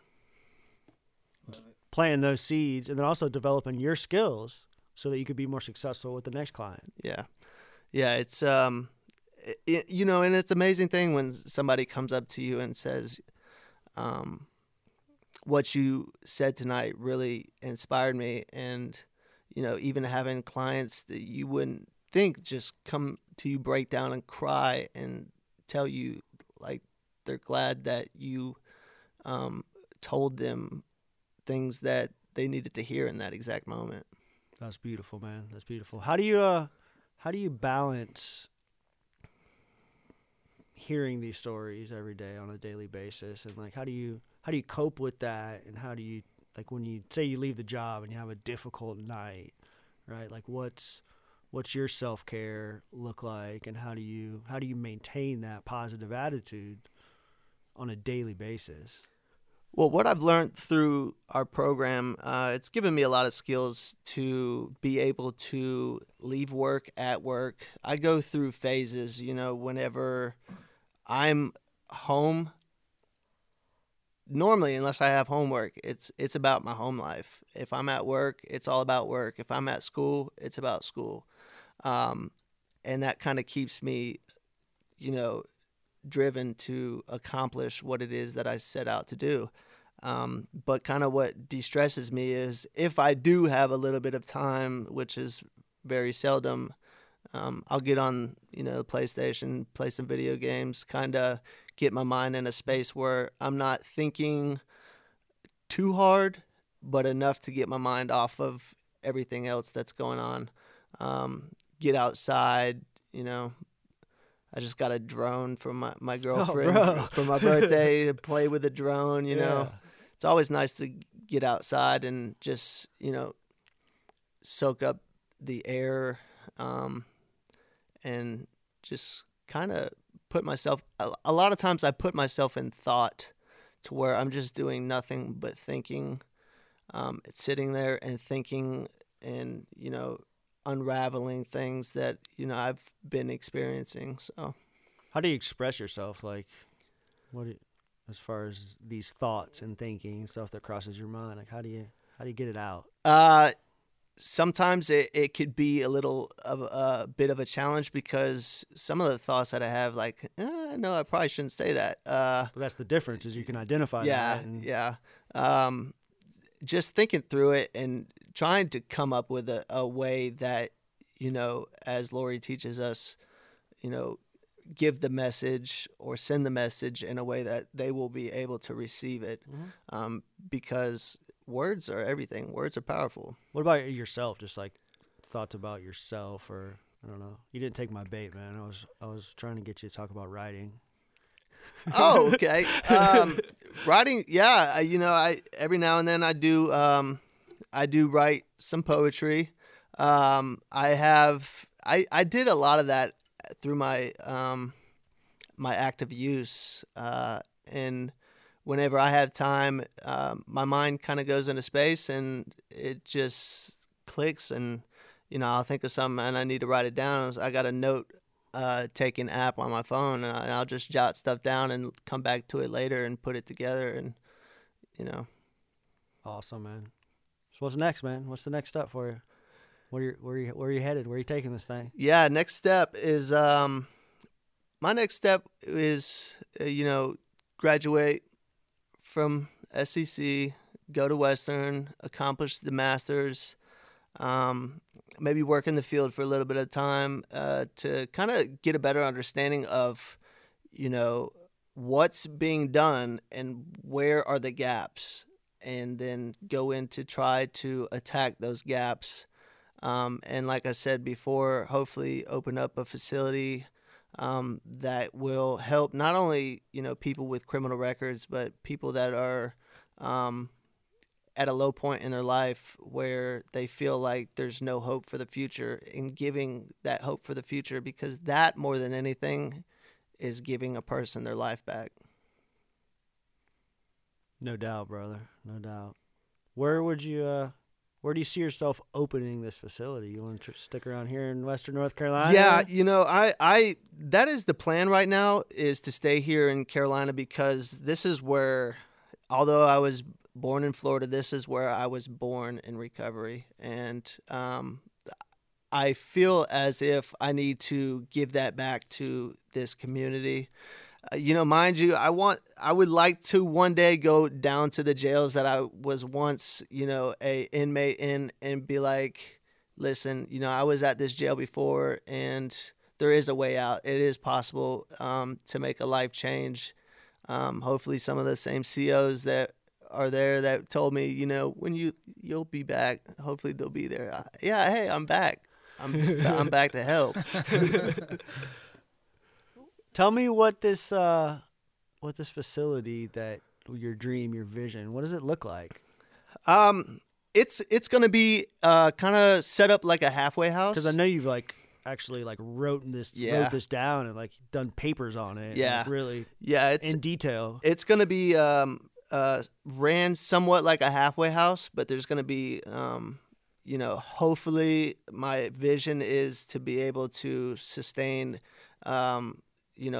professional social workers, counselors, and things of that nature, and have connections in the community with different jobs that are looking for employment, that will hire somebody with a criminal record, or that will hire somebody that's brand new in recovery, and give them their purpose and meaning back, and along the lines of where it's a residential facility, so it's a safe environment, safe community, and have therapeutic sessions and group sessions and fun activities for them to do, to where they don't feel like they need to go out into the community and cause havoc.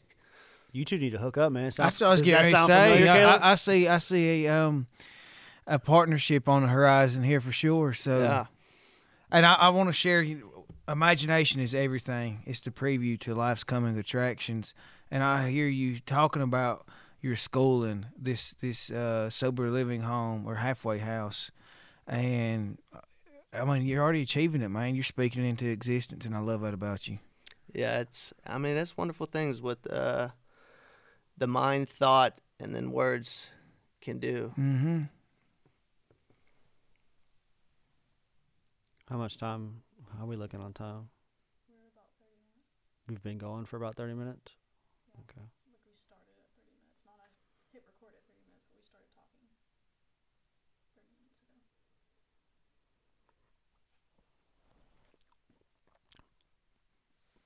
So what I've just heard over the last, I don't know, hour and a half in this discussion is you went from a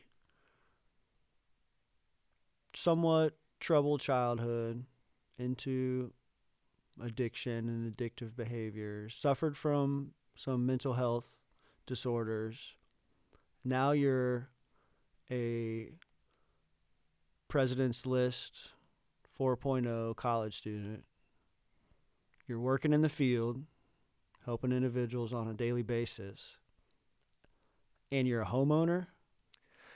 Yeah. Just recently was blessed with the opportunity to own my own home. Me and my girlfriend, we moved in together. It's just like I said, man. Everything just is coming together so fast. It's really unbelievable. It's been, what, 2 years since you moved here? 2.5? It'll be 3 years coming up in September. Yeah. Accomplished all that in 3 years. Yeah. And I have to attribute it all to my recovery, to what recovery has given to me, and God, and just the opportunities that have come my way. I never thought it would be possible, and that's just what I want to shout out to the world, that it's possible. Was any of those things I just described in your vision when you were sitting in that cell and you had that moment of recognition and to put the drugs down? Yeah, I Like, at what time did all these goals come to you? the goals were there somewhat, but I never thought it was going to be like this. I never thought I would go this hard in the paint. It's been something that is unreal, and I've surprised not only myself, but my family and others around me. You mentioned you purchased this home and moved in with your girlfriend. You're not a father, but you've kind of taken on a father. Yeah, I'm father. I've taken Boom. full responsibility. Uh-huh. She looks up to me and calls me dad. I'm all that she knows. So yeah, that's my little girl. What's that like, man? It's different. It's no longer about me anymore. It's about doing the right things for this 3-year-old precious girl, to where she can grow up in an environment and not have to go through the things that we went through, not have to go through the struggles, and let her know that, hey, this is what happened with me. This is where I went wrong. Not trying to tell you what to do with your life. You could do what you need to do and what you feel is appropriate. But just know that there are always those consequences out there for whatever actions you so choose. That's beautiful, man. So amazing to hear that. What's her name? Isabella. I've seen you in action with her. Yeah, dude. You she's over here. We actually watched the Super Bowl together over here on campus. Yeah, she's amazing. Earlier this year, she was all over him, dude. She's amazing. She's definitely another blessing in my life. She keeps me on track and focused on my goals and my future. You ready for me to put you on the spot? Okay, here we go. When's the wedding, man? Oh man! All right, so I proposed. I actually proposed on Christmas. This past Christmas? This past Christmas. How'd you do it? I put it. She wanted an Apple Watch for Christmas, so I tried as best I could unwrap the Apple Watch box, and I put the ring in the Apple Watch box. So she got an Apple Watch box, and she thought she was getting a Yeah, watch. she thought she was getting a watch. She's like, well, where's the watch? And I was, So she got the ring, and she still expected the yeah, watch. I was like, I didn't get the watch. I just went to Apple and asked them for the box. That's my man right there. But yeah, then I Took your butt right back to Apple and bought a watch, didn't you? yeah. So okay, let me get this straight. So when she opened this, did you ask her as soon as she seen it? I did. She she started crying. It was an emotional moment. She was actually on FaceTime with her family, so it was kind of a beautiful thing. So we have set a date for 1/11/2020. Cool. Why that date? The year 2020 is like something that seems amazing to me, just like 2020, because it's like 2020 vision, and 1/1/1/2020. It was a day that we had to do it for a weekend, and that fell on a Saturday. I wanted to do 11/11/2020, but Where was it gonna be? we're probably going to do it at her grandparents' house back in Florida. So there's that trip back to Florida that I haven't done yet. So you guys have a connection. She's also from Florida? Yeah, Okay. she's adopted, and she's originally from up here, but when she was adopted, she spent most of her life in around Tampa. Word. That's pretty wild. Yeah. Yeah. So she was raised here, went to Florida. You was raised in Florida, come up here, Yeah. and and we And they met up here. and formed the alliance. Yes, it's unbelievable. She's in recovery herself. Mm-hmm. You know, we work together. She probably doesn't identify with that as much as I do. But knowing what I know and coming from where I come from, you know, she means the world to me, and you know, I mean the world to her, and we keep each other going strong. One of the coolest things about doing this show and like having these guests on and hearing their stories is that like everybody's story is unique, right? And everybody has their own experiences. Everyone has their own approach to recovery. But as we hear these individuals come on our show and share their story, I see like Caleb perk up when like a similar experience, you know, or I feel it myself. It's like, oh man, it was just like that for me too, you know? right. And like, even though it's so unique to the individual, there is also a level of those shared experiences that we've all kind of like felt maybe in a different way, but it felt the same. It's amazing, dude. I love it. Unity through diversity. We like you just said, we share kind of similar experiences, but the stories are a little different. You know what I mean? I think that really fits unity through diversity. That's awesome. Bro, Little different spice. a little Right, different spice, right. baby. Flavor it up. Yeah. Flavor Town, USA. I just got an eye roll from Courtney. Hey, bro, thanks for coming on, dude. I appreciate it, man. We thank thoroughly enjoyed having you. So now, you ready to have some fun for the end of the show? Kinda Yeah. mix it up a little bit. You remember what we did last time with Yeah, Casey? yeah. Ready to mix it up a little bit? I'm going to show you a couple pictures, all right? Oh no. Oh man. Let's creep in your Facebook. Oh jeez. I'm going to show you some pictures Stalking. that I didn't get this name.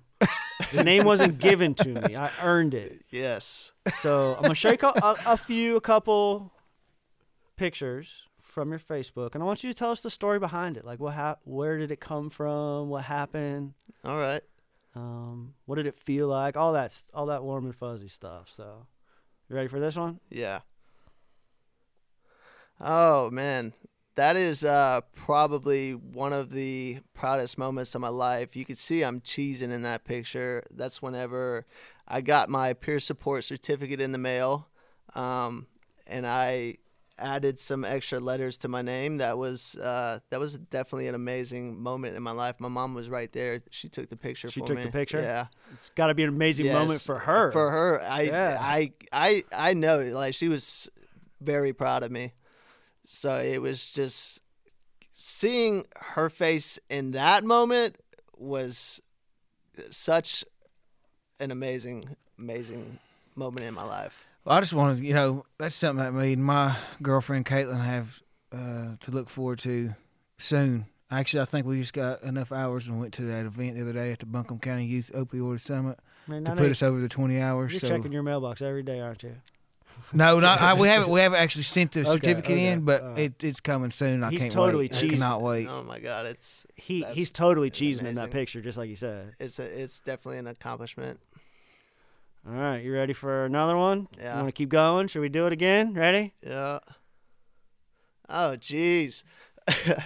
So yeah, we that was when my girlfriend said that she wanted me to meet her adopted family up in Boston. I had never been up to the eastern northern states, and so I was like, hell, well, yeah, I want to go to. Nice catch. Yeah, I definitely want to go to. When was this?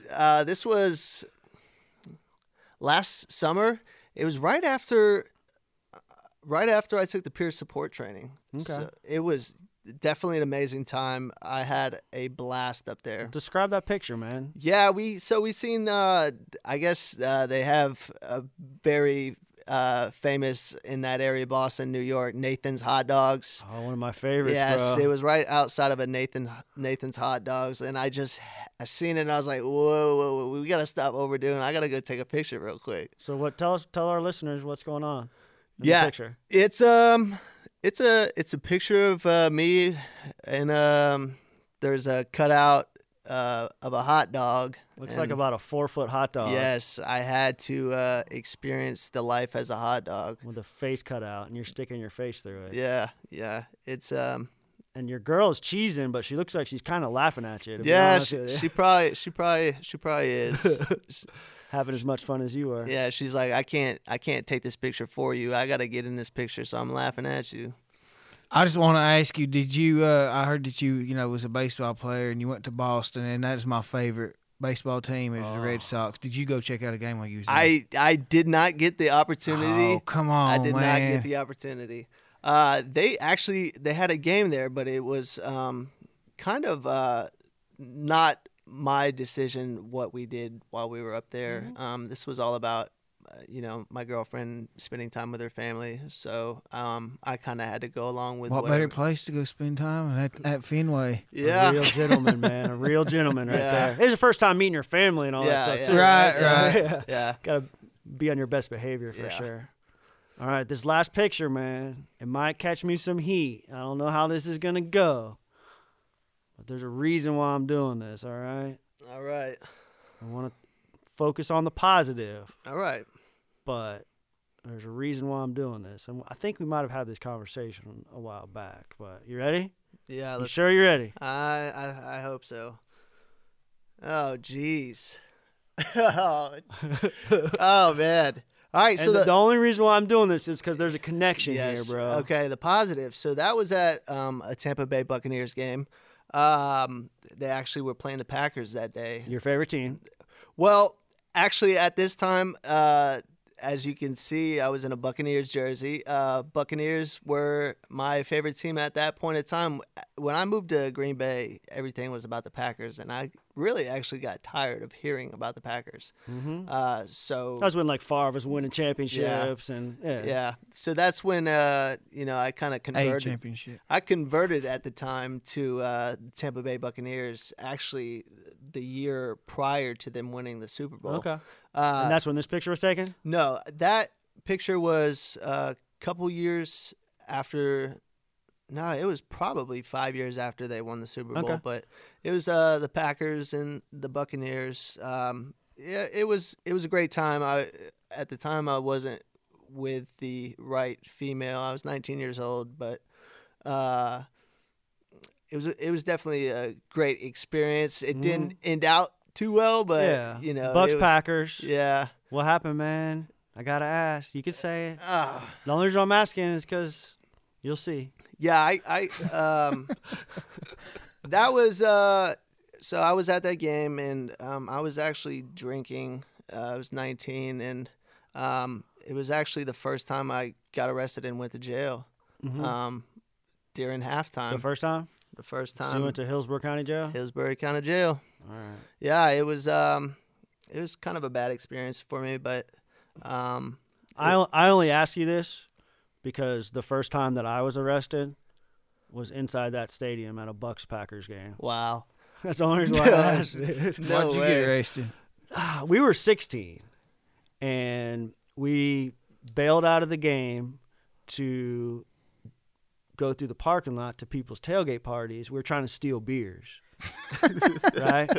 So we were going like car to car looking for like either an open car or a cooler hanging out behind the car because we were trying to steal beers because we were underage. We couldn't get beer, right? So we're like hitting car. We're not stealing anything but beer, right? We're just looking for beer. And all of a sudden we get hemmed by undercovers, man. They swarmed us, slammed us on the ground. They thought we were trying to steal cars. Oh man. They thought we were breaking into cars to steal the cars. I guess they had a bunch of burglaries like throughout the season, so they were on high alert undercover. And like, yeah, it was my first run-in with law enforcement. Fortunately, I was underage, and they called our parents to come pick us up. So, but yeah, that's the only reason why I Yeah. threw that picture out there is because yes, me and Dustin have both been arrested at Tampa Bay Buccaneers versus the Green Bay Packers. Football game. Something about the Bucks versus the Yeah. Packers, huh? Yeah. The Battle of the Bays. Let me ask you this: have you been back to a game? Actually, it was like a year or two after that, I went to the Bucks Packers game again with my dad. This time we kind of, cut it back. I didn't drink at the game. We were more calm at this game. Yeah. Have you been back to a game in recovery? I haven't experienced. That is something that I definitely want to check out here in the near future. We need to mark our calendars and go to a Bucks game in Charlotte. They play in Yeah. Charlotte and Atlanta every year, dude. Yeah, twice, but one's in Tampa. Yeah. I definitely want to check that out. Let's add it to the schedule, man. The NC Raw football trip to Atlanta. Well, y'all are doing that. I'll go to Boston and watch my Patriots. So. Yeah. Awesome, man. Bro, that's been a blast, dude. I appreciate you coming on, Dustin. Yeah, I got to thank you guys once again for having me on the show, man. You guys are doing amazing things. Your story is very inspirational, and I think that Caleb would agree that it's been a fun time today. I'm actually going to go ahead and reach out to Lori right now until I'm going to set up a second meeting. You And gonna message her on the way out of here? Yep, All right. Tell her we're tooting her horn tonight, too. I will. You know she's going to absolutely. hear it. But. Yeah, you got to tell her to listen in on this one. Caleb, man, before we close out, dude, what do you got going on in your life? A lot of things on the horizon, I hear. Yeah, Is there anything you want to share? Is there anything that you don't want to share? Like, I mean, I'm an open book. I know. don't mind sharing I know. anything. We'll keep it raw. So, what's on your list of things? I know you've been talking about this run to Oklahoma coming up in the very near future. yeah, next month. I actually had a call the other night from some guys in the film industry that want to help support me make this dream a reality as far as the documentary goes. Mm-hmm. Because the run's the reality. I mean, that's going to happen regardless. But they asked me how big did I want to make this documentary and who did I want it to reach. And to plan out all the details, they're going to call me back on the 24th. So, send good vibes my way, send prayers my way for that to come to fruition. So they want to document the entire and journey. They asked me like I said, how big did I want to make it, and do I want it to be on CNN? Do I want it to be on ABC Saturday Night Special? And whatever I want it to be, they're going to help me, try to make it that.